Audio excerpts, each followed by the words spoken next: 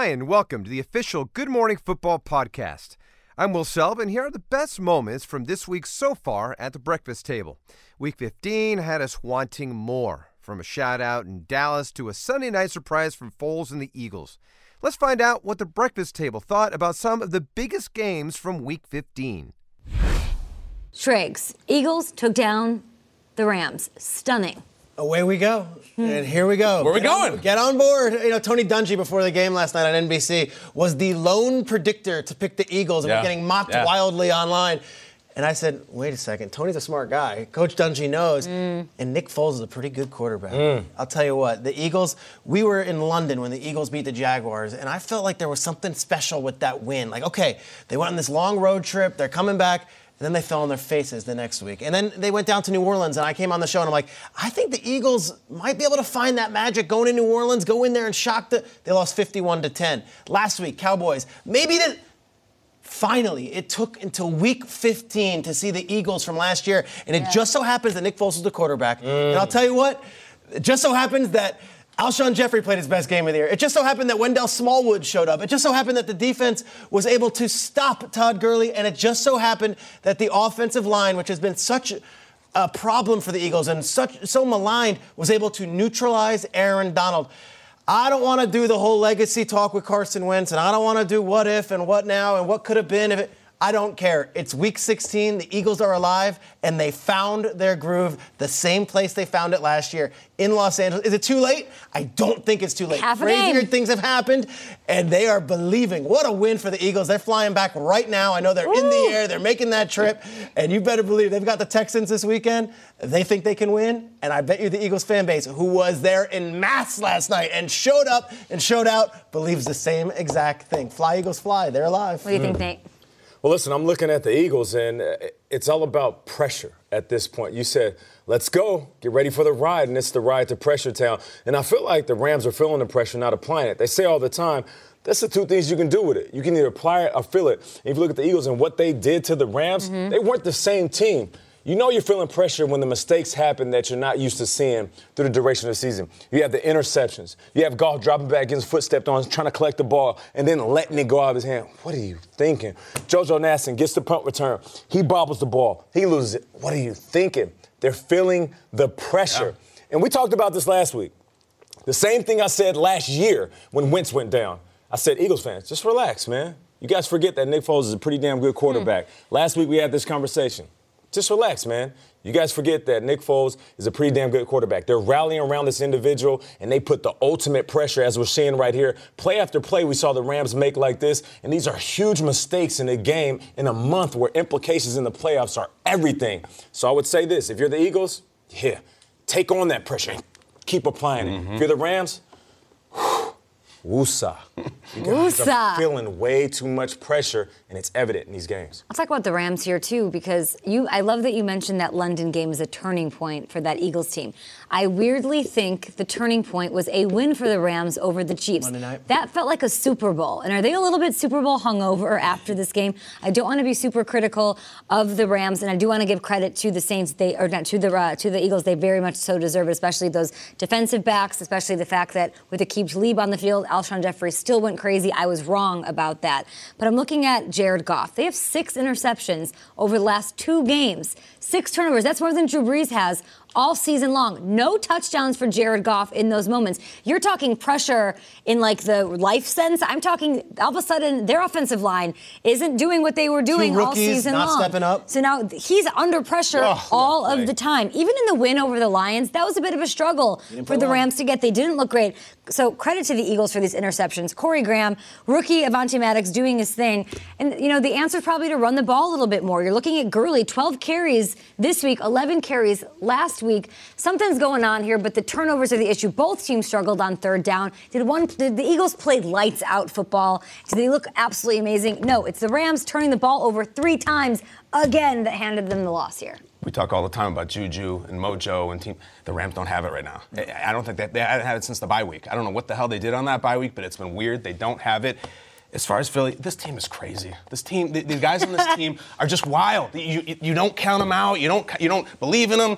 I remember last week we were talking about, well, Foles is back, and we're going to bring all the same people back and do it again. And I remember about 18 years ago, I was watching TV and I saw Dan Aykroyd in a suit and a string tie doing the Blues Brothers thing. He goes, "We're getting the band back together." I'm like, They're doing a Blues Brothers bleeping sequel? You got to be kidding me. Blues Brothers 2000. Unbelievable. John Goodman.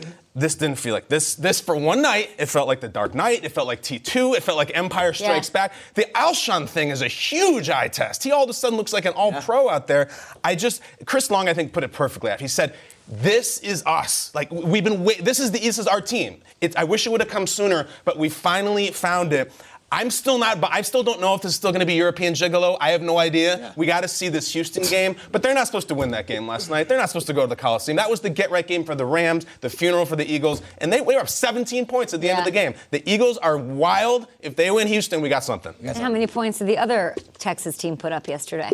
Bam! That's another win. 0! All right, what did we learn from these Steelers and this win yesterday? I'm sure you want to give them some credit. Of course, what I took away from this game is that the best player on the field was Jalen Samuels. Tom Brady was decent. Ben Roethlisberger was decent. Antonio Brown had a big play, of course. But it was Jalen Samuels. If you're not familiar with him, NC State had over 1,000 yards, did it both as a tight end and a running back. He's NC State's leading receiver. My man had 75 catches last year, but it was him as a running back.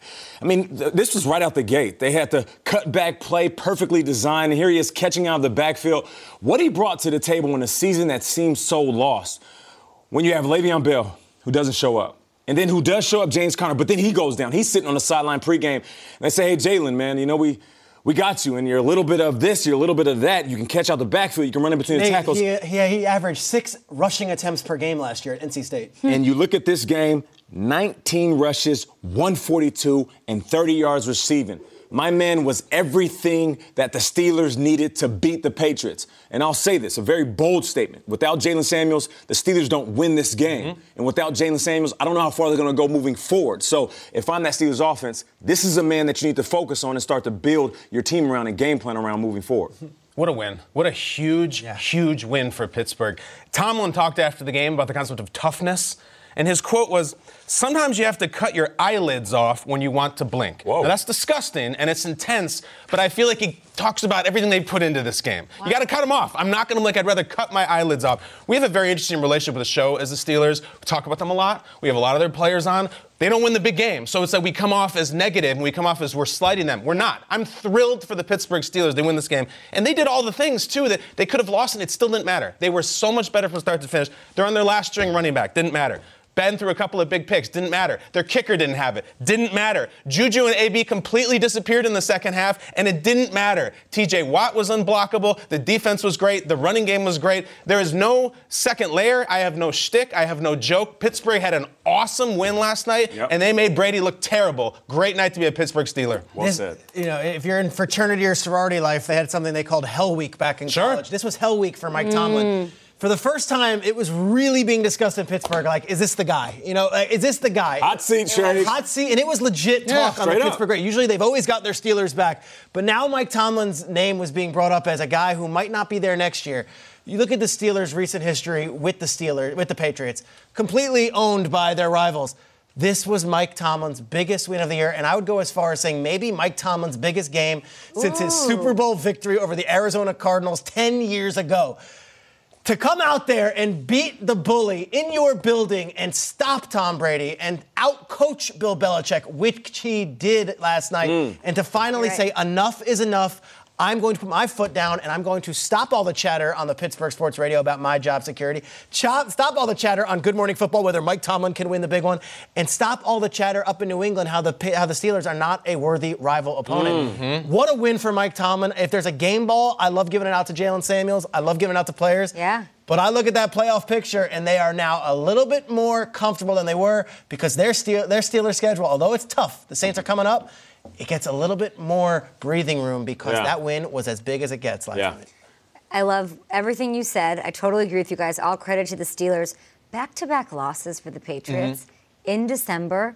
This does not really happen. There's some very uncharacteristic things happening with even Tom Brady. They lose to the Dolphins, and you can say it was on that weird last play and Gronk and all of that, but really, I look at a weird mistake Brady made that he killed himself over all week in postgame of that game, and I'm sure all week this season or this week against the Dolphins before the half, taking a sack no timeouts, thought he had a timeout. Him not even knowing that was weird. Fast forward to this game. This interception, Nate, tell me what is he thinking on this play right here? He's flushed and he's throwing off his back leg, but that just goes to the Steelers' defense, putting Tom Brady in a position he's not usually in. That's throwing a ball off his back leg, basically trying to give Gronk the ability to go. I think he's trying to throw it out of bounds. This box score, this game, how it went down was a statement loss for the Patriots to me. It's not. I'm not saying it's a turning of the tide. I'm not saying they're not going to the AFC Championship or winning the Super Bowl. But I am saying that Santa came a little bit early this year because we have a topsy-turvy, like tumult-filled AFC playoff picture, and I love it because I feel like at this point in the year, Nate, I can't really fall in love with other AFC teams. I can't. Like, I want to like the Texans, but I'm like, yeah, but the Patriots. Sure. I want to like the Chargers, but yeah, the Patriots. In previous years, they've robbed me of that.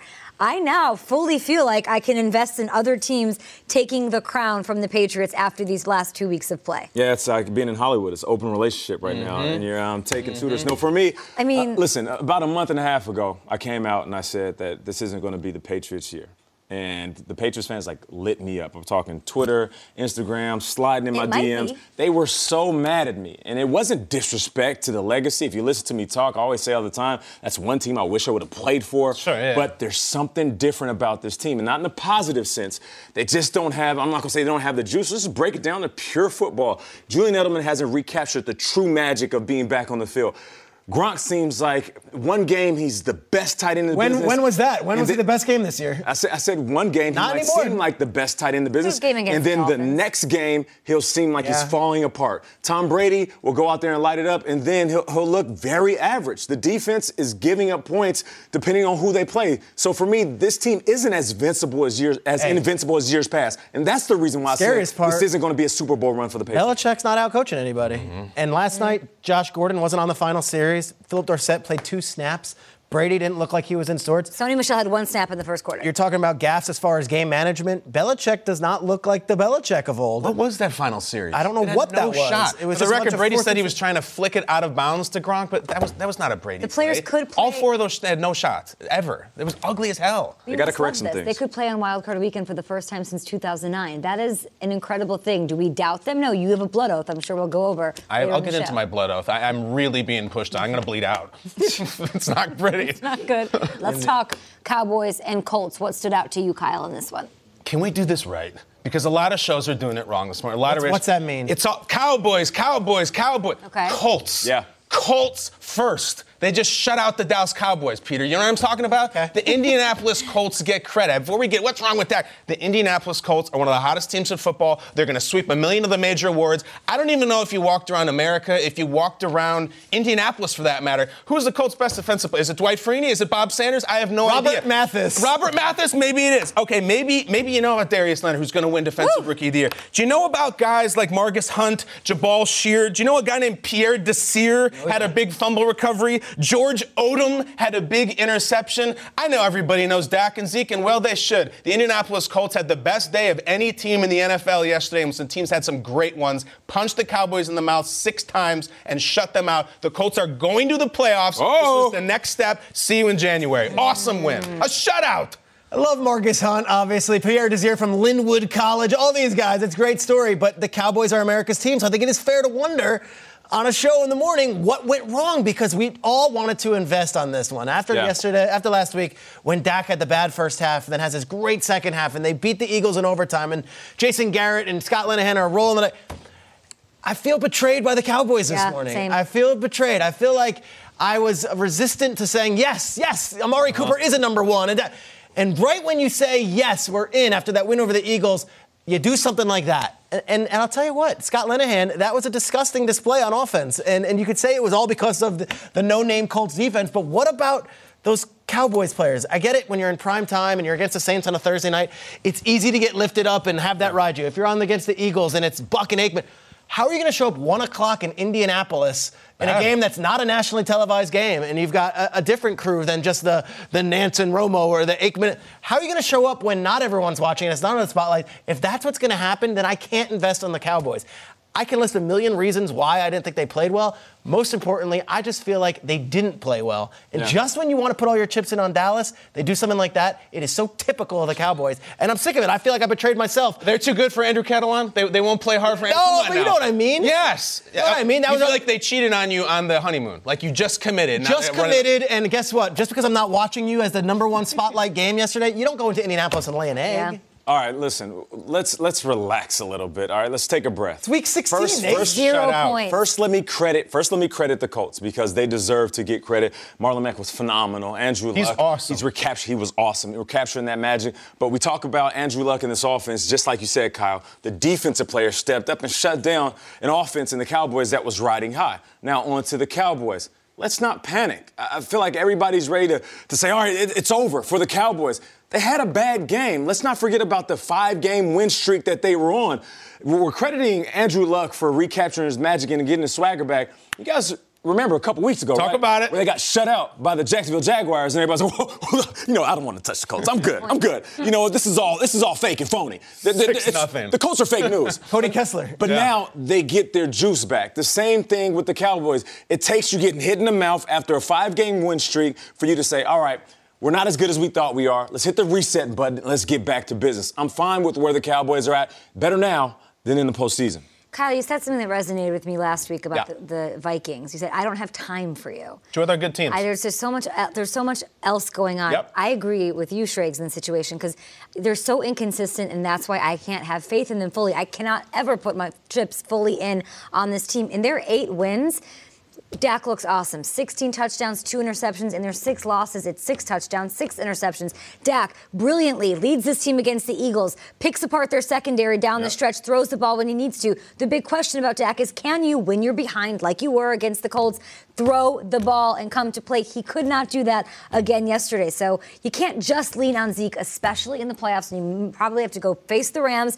who will have it together on offense, or the Saints, or whoever it is. You can't just be Zeke. Dak has to be more consistent, and that offense does. What? Last week he had 455-yard passing. And they had 0 points this week. That's what I'm saying. The inconsistency. Just saying he could pass the ball. I think the narrative that he can't throw the ball, that's washed away with the last 5 weeks. Would you the second they're down that 2 scores, there is no, like, to me, the Cowboys don't have that magic that you have with other teams. When you're down in football, you abandon your game plan. Like, we've seen this from every quarterback. Look at Tom Brady last But I had night. no faith that Dak could take them back from 14 points or 20 points. I have 50% faith that he could. The chorus with Dak is, man, as long as that defense is playing lights out and the running game's going, Dak is good. Second one of them goes, and we saw that. Just don't be surprised if they recapture that match. I wouldn't be surprised, but I wouldn't be surprised if they didn't. If they were one and done. The Bears knocked out Aaron Rodgers. This was a really sweet one for me growing up in Chicago. I have a first-generation pure Bears family. Okay. My sister married a Wisconsin boy, Appleton, Wisconsin, to be specific, a purebred Packers fan. We have a blended NFL family, if you will. My brother and brother-in-law have a pizza bet. I told you guys about this a couple of years ago. Yeah. And so every time they play each other, one of them the loser has to send the winner a pizza whenever they want it. Dinner's on me. Yesterday, my dad calls me and says, Chicago gets the pizza for the first time since Good Morning Football has even been on the air. So it's a little sweeter, the fact that they clinch over the Packers to get the NFC North. I got to tell you guys, I have news. I got engaged. Oh, to the Bears. Not to the person. Dang. To the Bears. Oh, to the Bears. I'm in this relationship with them. And I was nervous. I kept my apartment. Apartment's gone. We are engaged. They won the NFC North. They're going to the playoffs, ride or die. They beat Aaron Rodgers. I'm done. Got tattoos last week, right? Yes. Tattoos before the engagement. Well, we got tattoos because it was like a crazy in the moment. They shut out the Rams. Yeah, the Rams. They only scored 6 points. It was like Vegas. But now, I mean, they came straight to my dad's house. He's eating his pizza. He asked him if he could propose, and he did. And I said, Okay. All right. Shout out to Atlanta the honeymoon? I was going to say, And honeymoon in Atlanta? Honeymoon in Atlanta, maybe. It's nice that time of year. What? A little bit worried about Eddie Jackson. He is the playmaker on this team on the defensive side of the ball, but I don't like you talking about hoping Eddie Jackson like that. You just got engaged. Be happy. Yeah, okay, that's right. Come on. But it's so One of the like me grooms not. It was a great engagement, but his proposal wasn't quite perfect. I can't fully enjoy the moment ever. So there's that. Listen, Kay, I agree with you. Eddie Jackson is the playmaker. He's not the only playmaker, though. Khalil Mack is the heart and soul of this defense. And for me, it is Khalil Mack and what he brings to the table. And if you look at Khalil Mack over the couple of games he's had against the Packers this year, 9 tackles, 3.5 sacks, 3 QB hits, forced fumble.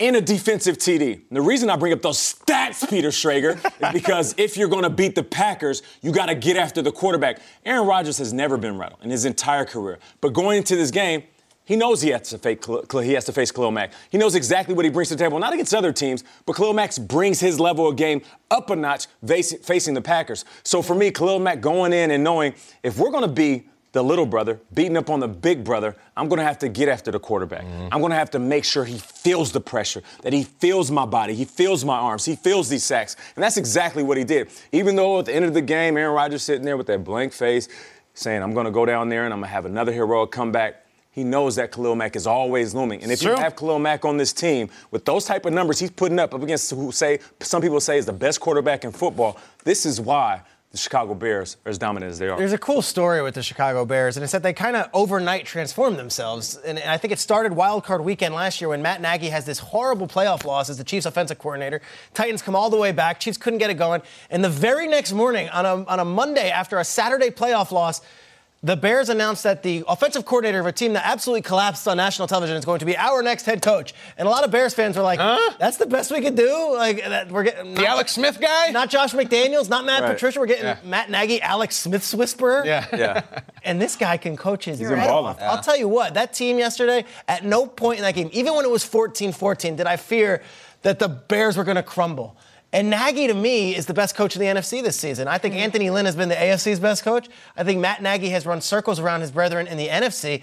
Credit to them and credit to Ryan Pace, who had the courage to say, let's go with Matt Nagy, a guy who might not be the popular pick here in Chicago, and then spend the money on a Trey Burton, who played big yesterday, and spend the money on a Khalil Mack, who played huge yesterday, and spend the money on a head coach that maybe not everyone in the NFL was lining up to hire. I think Matt Nagy has been a fantastic coach and has changed the culture there in Chicago. He had to beat the Packers. Had to do it. You know, he that really was like did. the final. I He had wasn't to do all. it. I know what you mean. And I look at Bears and Packers as sort of like a family, you know, and like with a family, it comes a photo album. And I just look at this rivalry, and I've looked at the album so many times, and I just see Jordy Nelson running free through the secondary, Randall Cobb, B.J. Raji is dancing in Soldier Field. I'm looking at Mark Trestman on the sideline, and his glasses are fogging up, and John Fox is screaming, and James Starks, Eddie Lacy. Aaron Rodgers has a national commercial based purely around the idea that he shuts out Soldier Field. Can you imagine that? He said, that sounds good. I go to Soldier Field and win every time.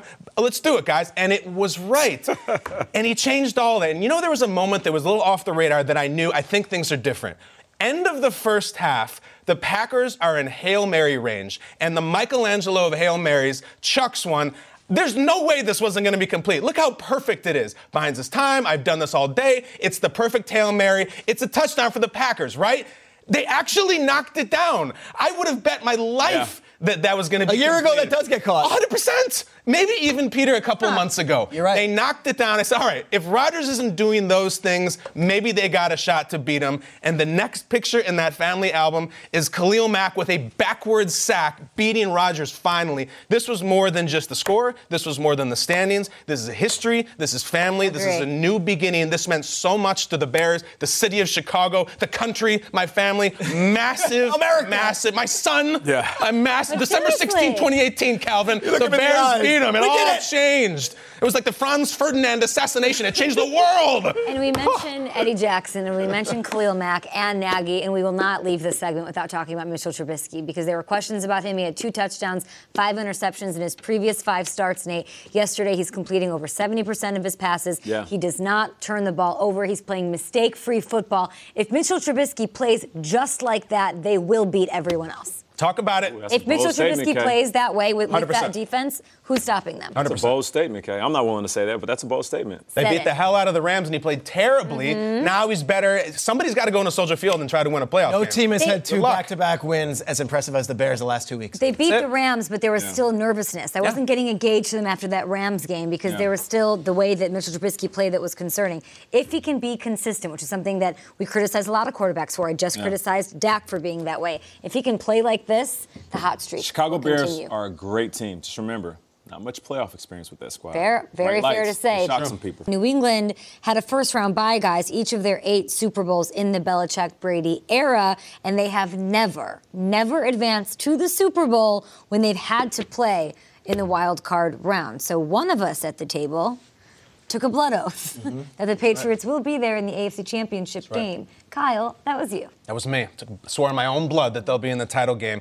And it looks bad. It looks really bad. The only touchdown they had was on this fluke defensive breakdown, and Chris Hogan goes, otherwise. Third play of the game? That's it. Yeah, third play of the game. They never score another touchdown. But I'm going to dig my heels in. And it's nice and comfy because I got the Ugg boots on. I'm going to go, guys, here's the thing. We're seeing Tom Brady make weird mental mistakes. The thing at the end of the half versus Dolphins, the weird throw there. And in a way, I think that's good because if the arm wasn't there, if you looked like Peyton in the last year when it's just ducks, then we got a real problem. Okay. The fact that Brady's making some weird mental decisions is something we can figure out. That does not bother me too much. And then they're going to be in the playoffs. They're going to be home, even if it is a wild card round. Are they going to play Baltimore, and you're going to have a rookie quarterback who goes into Foxborough and wins? It's never happened. 0 for 9. Luck lost. Deshaun Watson lost. A bunch of other guys. And then who are they going to play in the second round? The Houston Texans? Let me tell you what Bill Belichick does Houston Texans. Here they go. There's the Texans. He flicks them right out of his teeth. He owns the Texans. It's weird. It's bad. All the optics are terrible, and I agree with you guys, but I am doubling down. I am bound by my own blood to believe in the Patriots. They'll be in the title game. First hour, you're talking about cutting eyelids off. Yeah. Now you're picking things out of your teeth. I'm a weird guy. Grossed out by it. What do you got? I listened to the radio calls on a lot of these games, and I was listening to the Patriots radio call with Bob Socci and Scott Zolak, and Zolak is beside himself. Like, Marcus Cannon, this is TJ Watt, not JJ Watt. Can you stop him? Like, someone get him out of the game, put Dwayne Allen in. Like, Patriots fans are freaking out right now because there's not just the play on the field, which was terrible last night. That was not a Patriots performance. It's some of the decision-making going on and just feeling the vibe around the Patriots. It's like, why isn't Josh Gordon in on the last drive of the game? Why is Philip Dorsett playing 2 snaps? Why can't Marcus Cannon stop anybody without holding him? And why does Tom Brady look like a mediocre quarterback right now? This is not the Tom Brady from a year ago. Tom Brady from a year ago was the MVP of the league and would win this game. Tom Brady was overthrowing receivers. Tom Brady was trying to throw the ball out of bounds through an interception. And as great as Tom Brady played last week against the Dolphins, he made a boneheaded play at the end of the first half that cost them a very important possession and maybe some very important points. Yeah. This isn't the Brady from a year ago, and that's what gives me scare. If I have to pick, this sounds like a crazy comment, and everyone watching Good Morning Football, you can write this down, and it could be an old take, whatever. If I had to pick 5 quarterbacks in the NFL that I want to start tomorrow for my team, I'm not sure, based on last night's performance, Tom Brady's one of them. Could you go higher than 5? You might. Brady doesn't look great. Belichick's decision seems to be confusing. And all the issues about, Belichick and Brady, there's palace intrigue and they don't get along. That's not what worries me right now. What worries me is the talent on the field. Yeah. Who's going to be the receiver? If Josh Gordon's not in the game, and Chris Hogan suddenly your playmaker who hasn't done anything all season, where's James White? Sony Michel, I know you got hurt, but maybe we need you to step up and stay healthy. There's a lot of questions for the Patriots, and I think Brady can be questioned after yesterday. And at the wrong time. You made the point so clearly a couple of weeks ago. Almost, you didn't take a blood oath, but you're like, this is when you can't question the Patriots. This is when their season starts, and it's not looked that way. Hasn't. You're right. And you don't see Patriots fans being actually concerned in December ever. Yeah. And that's the feeling right now. And to your point about Brady, even in that last drive, those shots to the end zone, they didn't even touch the wide receiver's hands. They weren't close. They were sailing high. But for me, it's about the rhythm of the game. You know, I'm looking at this team, they got everything. Like, they got the superstar quarterback. They got the playmakers on offense, even playmakers on defense. They even have the coaches and the game plan. It's like an artist that can sing well. They have the production. They got the right beat. But as soon as they pick up the microphone, the flow isn't there. So the hustle is a go. The flow is a no. There's no flow on this offense. When you look at what they did, all right, this is the 7th time this season they've rushed for over 100 yards. 6 out of those 7 were on the road. Now, what about the mistake-free football? You know, this is the Patriots, right? The Patriot way. 14 penalties for 106 yards. 10 of those were on the offensive side of the ball. And speaking of flow, towards the end of the game, all right, 3rd quarter, they have a chance to tie. They settle for a field goal. 4th quarter, okay, you can take the lead. Tom Brady throws a pick. All right, end of the game. All right, let's go ahead and tie the game. Tom Brady has a chance in the 4th quarter. Turnover on downs. The flow isn't there. And that's something you never question with the Patriots. All of a sudden, we're questioning it. Lost with the Patriots and with Bill Belichick and Tom Brady. You have 5 Super Bowl rings. They're attached to those 2, right? Also, top 10 defenses. are attached to those rings. They've gone all of those trips, those seasons with the Super Bowl, top 10 defenses or better. They had a number 1 in there, a number 6 in there, and so on. This year, they're 23rd. They're the 23rd ranked defense. This is not a Super Bowl bound defense, in my opinion, and that's what it takes to help Brady and that offense out as much as we trust in TB12. Jalen Samuels ran all over them yesterday. Yeah. Jalen Samuels. Their defense is scaring me. Frank Gore all did. year. Yeah. So which win or which loss even was the biggest statement in Week 15? Which loss? I'll go with which win, and I'll spin it positively to the Cleveland Browns. While Kyle Brandt was reading his highlight, I literally got up off the table and I went over to talk to our super producer / researcher, Matt Hamilton. I said, all right, so tell me again about this Browns losing streak. I want to make sure I get this right for TV. He said, yeah, you're right. It's 11 straight losses dating back to 1990. 1990? Crazy. I was 9 years old in 1990. That's crazy because when you think about the Browns and where they were over the last couple decades, or where they were over the last couple years, they've been literally the armpit of the NFL. I was in that locker room, knowing guys in that locker room didn't even want to be a Browns player. Now, all of a sudden, this could be one of the sexiest locations. You got young guys in a mix of free agents that want to be there, and they're excited about wearing those colors. I would say logo on the helmet, but somebody said there's no logo on the helmet. It's true. It's a stripe. Here's the thing. If you're a Browns player now, you're not looking at yourself the same. You know, I'm a Leo. I'm a true lion at heart. And it's oftentimes what I say to kids, if you see yourself as a kitten, you'll be a kitten. But if you see yourself as a full-grown lion that wants to conquer your jungle, go ahead and do that. And they are out there conquering one jungle at a time. They went out to Denver in a tough place to play. They forced 2 turnovers on Keenan. My man Baker Mayfield did his thing once again. 2 TDs, played big in moments, didn't play perfect. And Nick Chubb, another 100-yard rushing game. Man, shout out to the Browns. Yeah, that was the Saturday night game. I'm going to go even further back. I'm going to go to Thursday night. I think the Chargers had such a big win. It was exercised demons, and it also put them on the national map as a team to be worried about, a real team to say, hey, we're going to be ones you have to reckon with, not only in the division, but now in the entire conference and maybe the entire league. Look, they had lost 9 straight games to the Kansas City Chiefs, and all season long I'd been on this show saying, okay, this is all great. You can go beat the Steelers, and that's fine, and you can go beat whoever else and take care of the Raiders and whatever else you got in your schedule. Go beat the Chiefs, and then we'll talk about you. Well, guess what? They beat the Chiefs after being down 14 points in the fourth quarter, and that's just 2 weeks after being down 16 points in the second half in Pittsburgh. The Chargers have this really cool thing going on where they play in front of 35,000 fans, and most of those fans, I'd say more than half, are fans of the other team when they have home games. It's going to be the same deal on Saturday against the Ravens. Baltimore is coming, and that fan base travels. But they are calloused, they are hardened, and they are ready to take on a team anywhere. If it means playing in London, bring it. If it means playing in Pittsburgh, bring it. If it means playing in Kansas City, bring it. If it means playing at home when everyone's wearing purple on Saturday night, bring it. I think the Chargers had the biggest win of the weekend, not only beating the Chiefs, but making a statement around the league saying, you got to worry about us. They set the tone for all these upsets on Thursday. Yeah, I mean, going for 2 at the end of the game, that was unbelievable the way they did that. And look what happened, to your point. My favorite tweet came out last night. It was from the @Pittsburgh Steelers official account and was right after the game. And they did the Will Ferrell. It just said, did that go how you thought it was going to go? And it was so perfect because the Steelers are the other guys. I mean, it's you look at, and it's December, and you turn on your TV, and it's Jim Nantz, and it's dark, and it's at Heinz Field, and Tom Brady's there, and the Patriots are going to win that game. They've gone back years. I talked about this last week. Ben Roethlisberger's beaten Tom Brady in 7 years. And in that time, Kevin Cobb's beaten Tom Brady, and Sam Bradford's beaten him. Obviously, Nick Foles. It goes on and on and on. I think he really needed to have it. I know Mike Tomlin really needed to have it. You lose the Patriots and miss the playoffs, we could be talking about a new coach, and Pittsburgh never hires a new coach. I also think that it gets lost last year. Last year, they beat the Patriots. They beat the Patriots, and an idiotic rule that has since been changed took the win from them. But this year, they really did it. They didn't leave it to a rule. There was no question. There was no controversy in this game, guys. There's always some weird discussion the next day. Yeah. The only discussion is how much better were the Steelers than the Patriots last night, and it was by a lot. If the Patriots don't get some wild, weird Chris Hogan touchdown, they're not even showing up in that game. So after all these years and all this scar tissue and all these losses, this one wasn't really close. I know the Patriots had a shot at the end of the game. The Steelers beat the crap out of them. I don't care what the score says. That was all Pittsburgh. You're right. You're right about that. Well said by everybody. Wow, there were such good games. Yeah, there were. The way that Great we thought games. that they would. I can't not talk about the Bears in this one. Have to. The Bears, I mean, they're 2-15 the last 17 games they've played against the Green Bay Packers. Right. They haven't won over Green Bay at Soldier Field since 2010.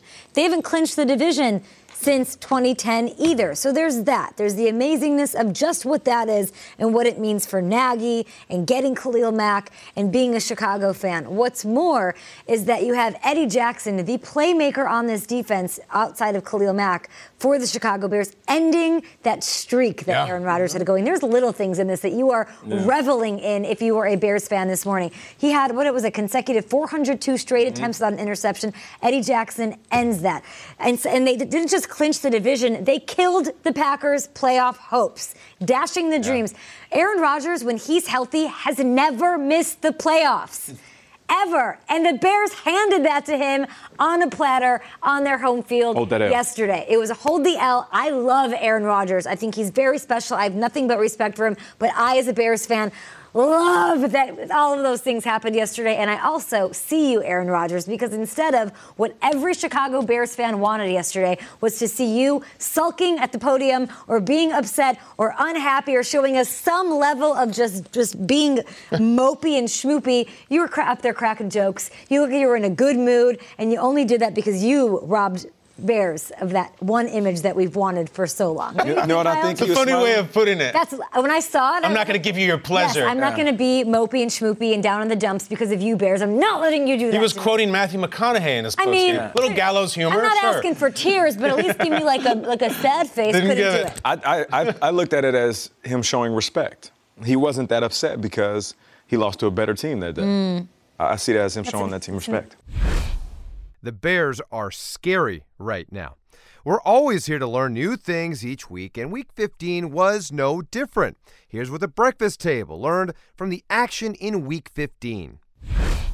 You guys know I love a blind resume. Sure. Let's do it. got? Let's put up Luke Kuechly's numbers. You remember his rookie season, the year he won Defensive Rookie of the Year? It was a standout season, was it not, Trakes? It was amazing. It was one of the great breakthrough years for a linebacker we've ever seen. All those tackles a game. Who could possibly have more here going into Week 16? More tackles per game than the guy, Luke Kuechly, who represents so much at that position. It's Darius Leonard. That's Darius Leonard's numbers are way better. Colts rookie linebacker. He had 11 tackles this week. And after that display, what I learned in Week 15 is that Darius Leonard is your Defensive Rookie of the Year.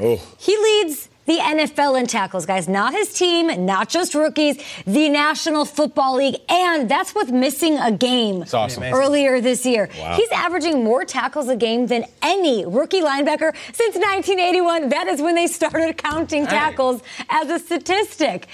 The thing about Darius Leonard to me is that I keep hearing he's so good, he's the dude, he's so destructive. But is anybody actually watching the stuff that we're seeing right now? He's so versatile. He's a game wrecker, and I feel like because he plays for the Colts, we don't always show their highlights as much. We're not seeing the nitty-gritty of how good he is.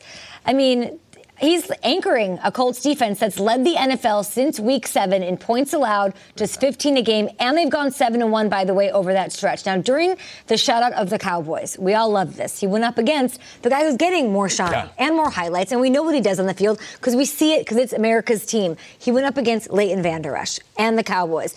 Not only did the Colts get a huge win, but Leonard racked up more tackles than Leighton, who only had, I think, like 2. He broke up 2 passes, including 1 to ice the game in the fourth quarter, and he Vander Esch'd. He jacked Vander Esch's signature celebration after this. Check it out. How? Ooh, the wolf owl. That's right. Oh. If you don't know, now you know. Number 53, I was on Colts.com yesterday checking out some mic'd up sound. I'd never seen him. He is a character. He's becoming a superstar right before our eyes. But let me tell you some other things that I learned about him, right? He grew up in a town of 800 people in South Carolina. He was a standout from the jump. And his dream was to go to Clemson. He attended camps there, but a scholarship never happened. So he ended up at South Carolina State, not exactly a powerhouse, right? His nickname in high school was Mr. High Flyer. Luckily, it has been replaced by, in my opinion, one of the badass nicknames in the NFL, the Maniac. That's what it's called. And if you watch him and you listen to him and you see him, He's a maniac, and it comes with a signature dance you guys are seeing. When he makes a big play and he's feeling himself, you're looking at the maniac. Oh, this is awesome. Yes. See a Soulja Boy, see a Von Miller dancing, all of that. This is it. You guys want to give it a try? Yeah, I'll do the maniac. Come with me. Let's all get maniac-y right now. So All right. is he a Q? Because if he's a Q, I can't disrespect. I was gonna say, if he's an Omega, we probably can't disrespect my fraternity I'll do brothers. the maniac. Is that what it is? I What do figured you it was mean? off-the-shoulder sweatshirt and leg warmers. He makes a big play, and it's like a, I don't here think it he's is. a Q dog. It doesn't look like Let me a see it. Q. Yeah. But Is that what it is? I don't know. I'm not sure. Okay? Maybe best you go first. I don't know. If I'm wrong, then I'm sorry. I just is it? Let me see. enjoyed the No, maniac. Do I see a brand Do over you see there? the brand I on the don't arm? see a brand. I don't. He's definitely branding, but I don't know. Is it? I don't know. Maybe we okay. shouldn't do it. It's okay. We love. I'm not going to do it. I like when he did the Van Der Esch. Just to be safe. You're a maniac, and we love you, and I think you should be Defensive Player of the Year, and that one of is what these. matters. Maniac Can't turn the hands. I can't turn the hands. Achilles. I know, I got it. His one of brother these. went to Clemson. He doesn't even get a scholarship offer. Yeah, he didn't get any offer. Crazy But story. Clemson can't bring him in? Can't bring him. Dabo said no. We're full. Dabo's got a good I thing feel going like it on. was Derwin James. Then we were saying Dante Jackson had Yeah. a hot moment, and obviously Van Der Esch getting a lot of love because of where he plays. But his performance in and out has been absolutely stunning. We like to share what we learned to put a bow on Week 15, and Week 15 taught us plenty. Yeah, Week 15 was lit, Kay, as the kids as kids say. Like Mitch Mitchell Trubisky's Trubisky's sweater. Test time, Nate.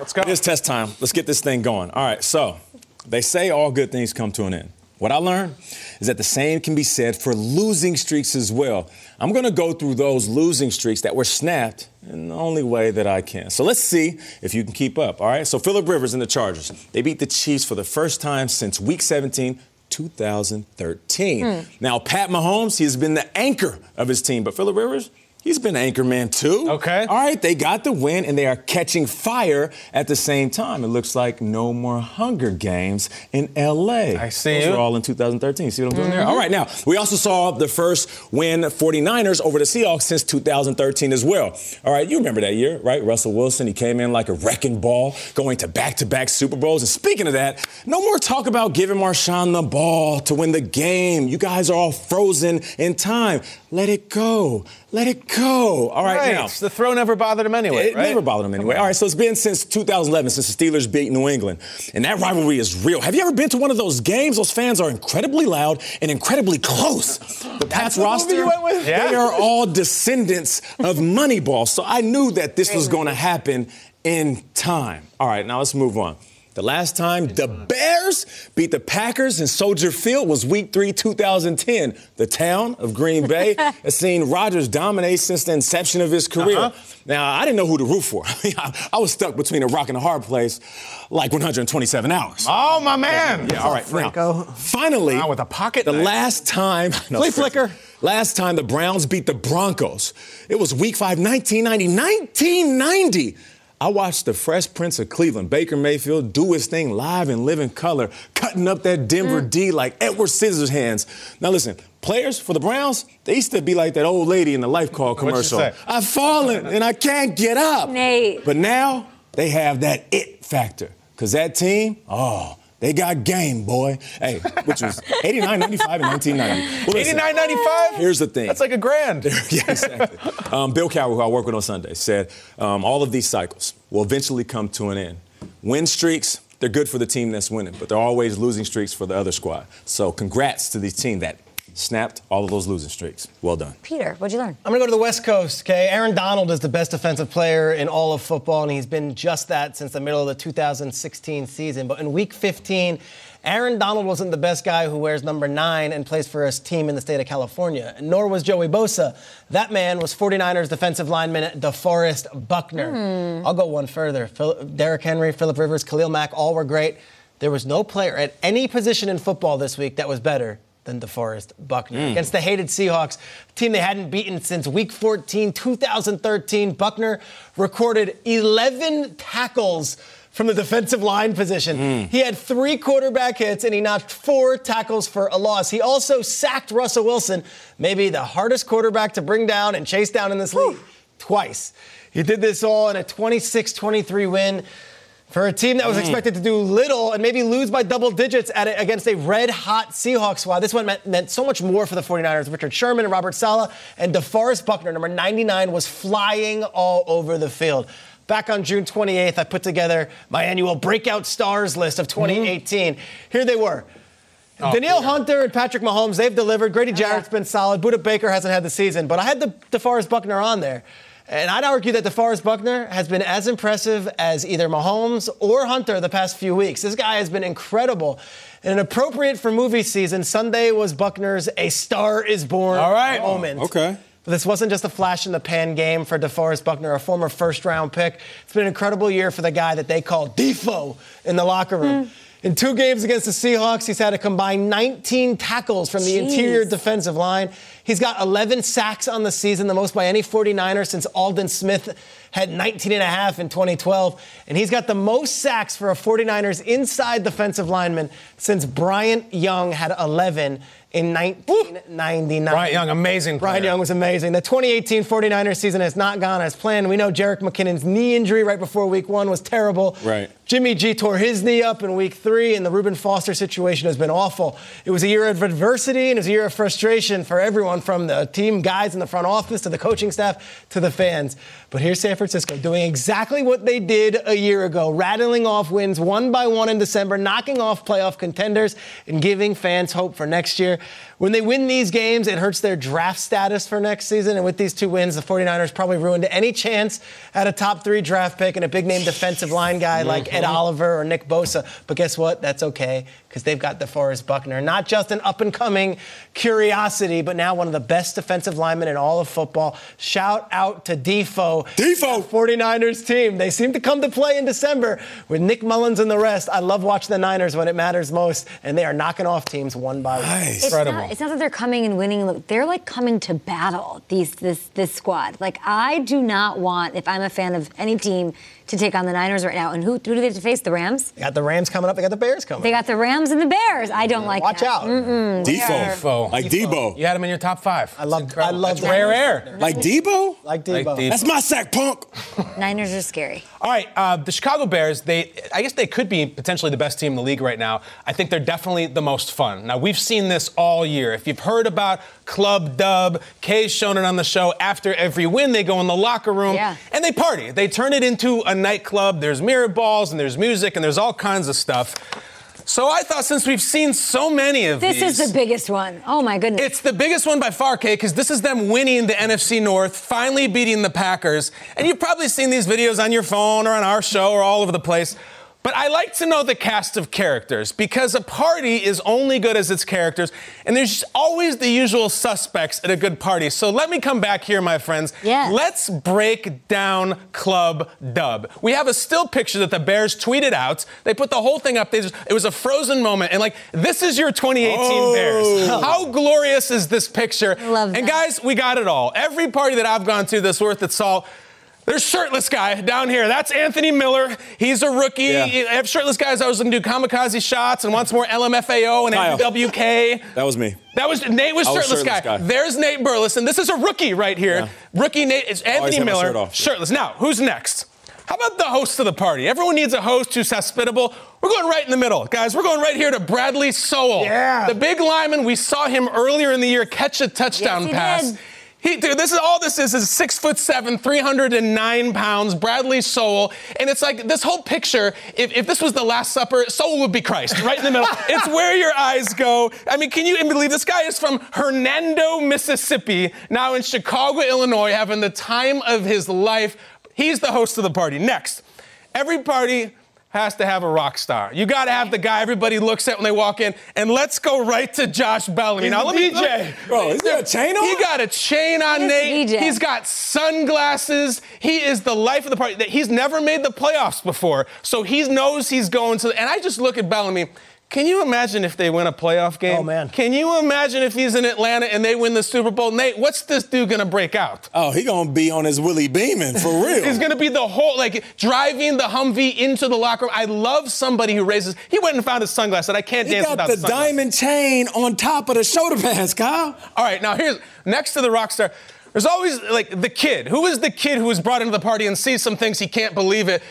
Look at Kevin White right here. This is a frozen moment. Every comment below this picture on Twitter, dude, what is Kevin White looking at? What is Kevin White? There's a lot of jokes involving the word kick in that I won't make. Kevin White, though, is staring at things that he cannot unsee. Look at the happiness around him, and we catch him in the celebration being like, I know what it is. Look what my big brother just did. Nate, what was it? Translate it. You're at the club with your boys, and you get that text from your girl, and she's like, do you? I'm going to bed. Oh, that's the text he just got? Yeah, All right. I thought you were asleep. Well, do you? Nate, you mentioned a young lady. Let's go back out to the field, because this story we know. Charles Leno proposed after the game. Chucky Leno and his fiance Jen, who's all decked out and everything like that, has got the ring. It appears to be from a store named after Tiffany, which is really fancy.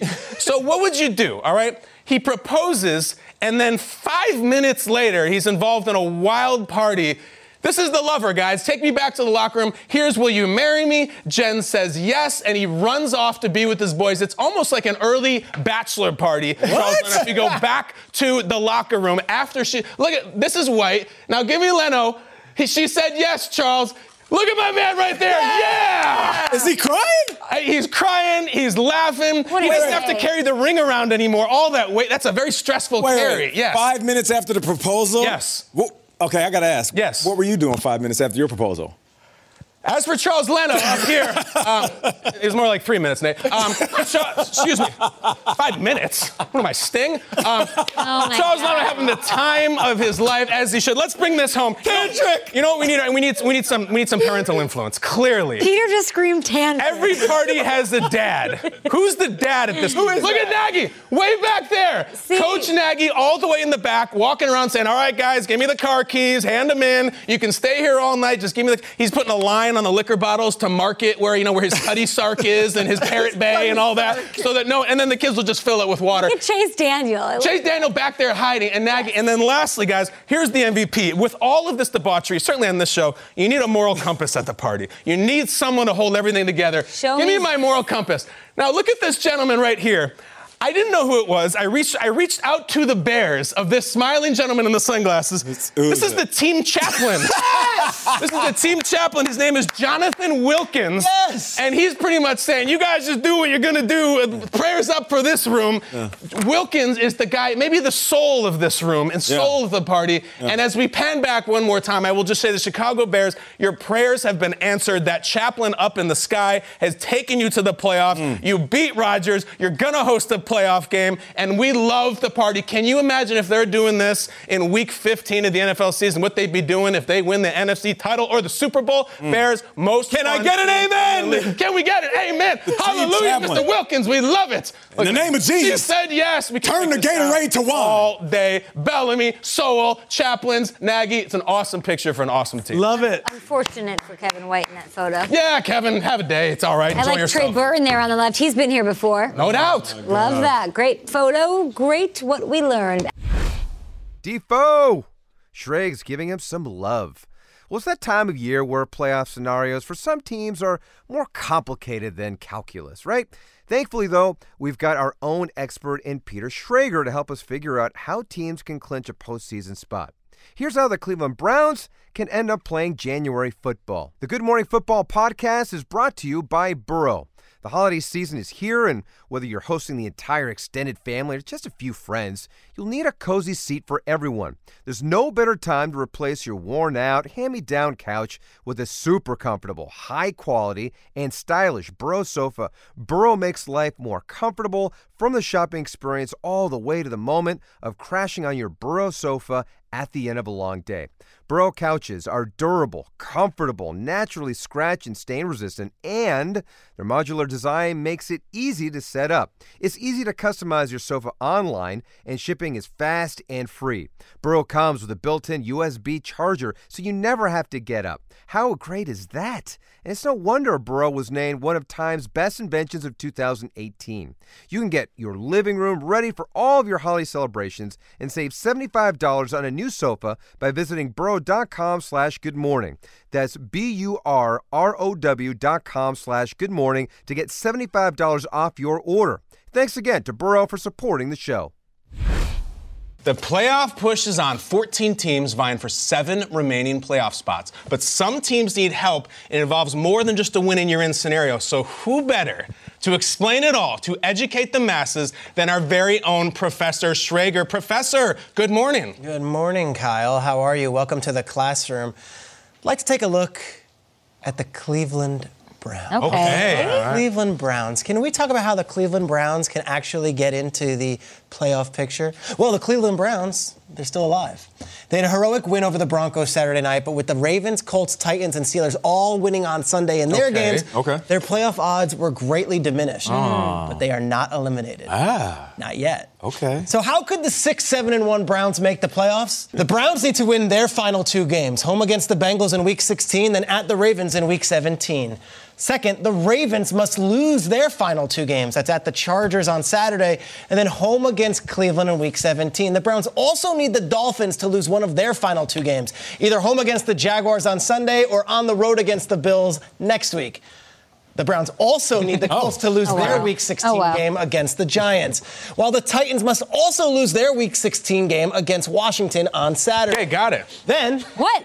the Colts and the Titans must tie in their Week 17 game at Tennessee. Yes, not a win, not a loss from either team. The Colts and the Titans must tie in Week 17.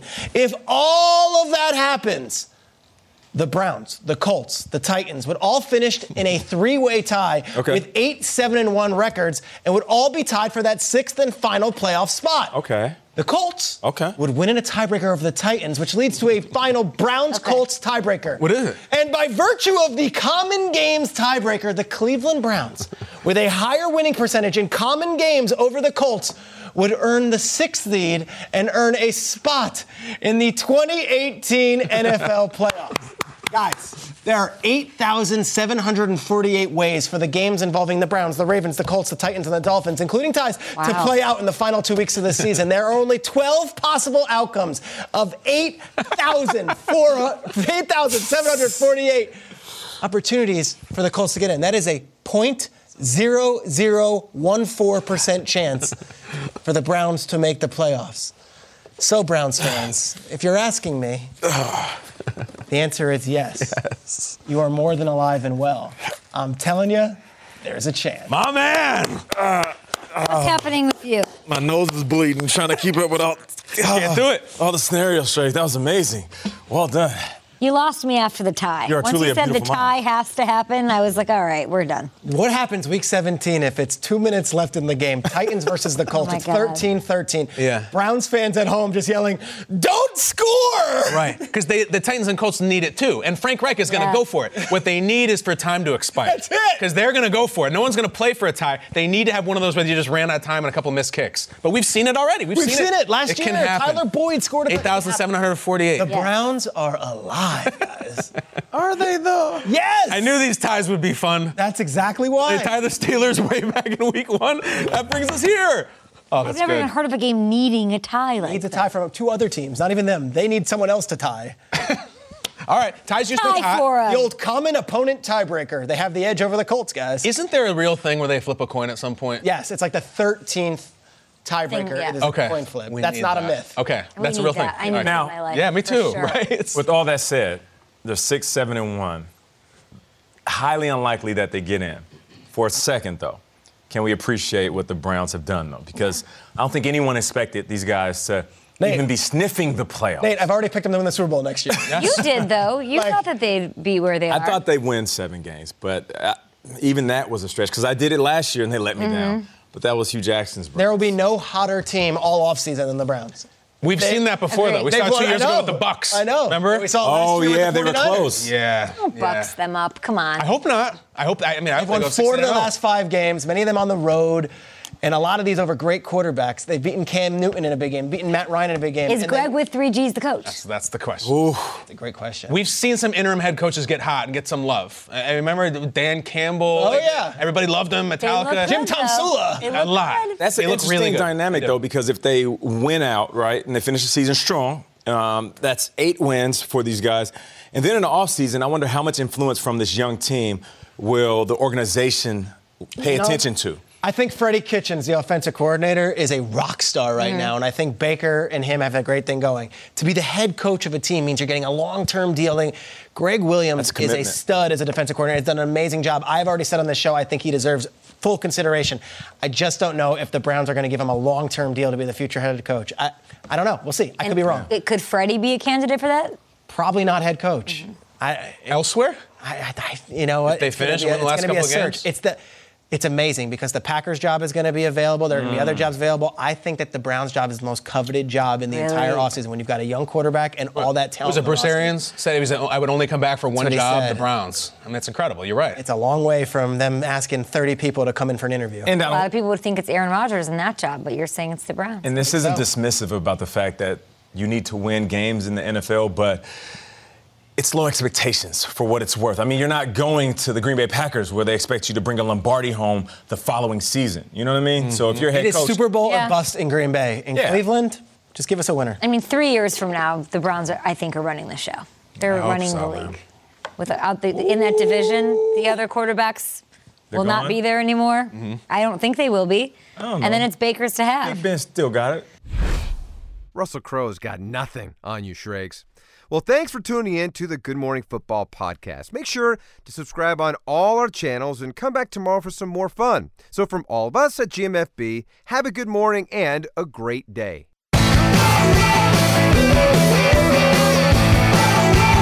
Yeah.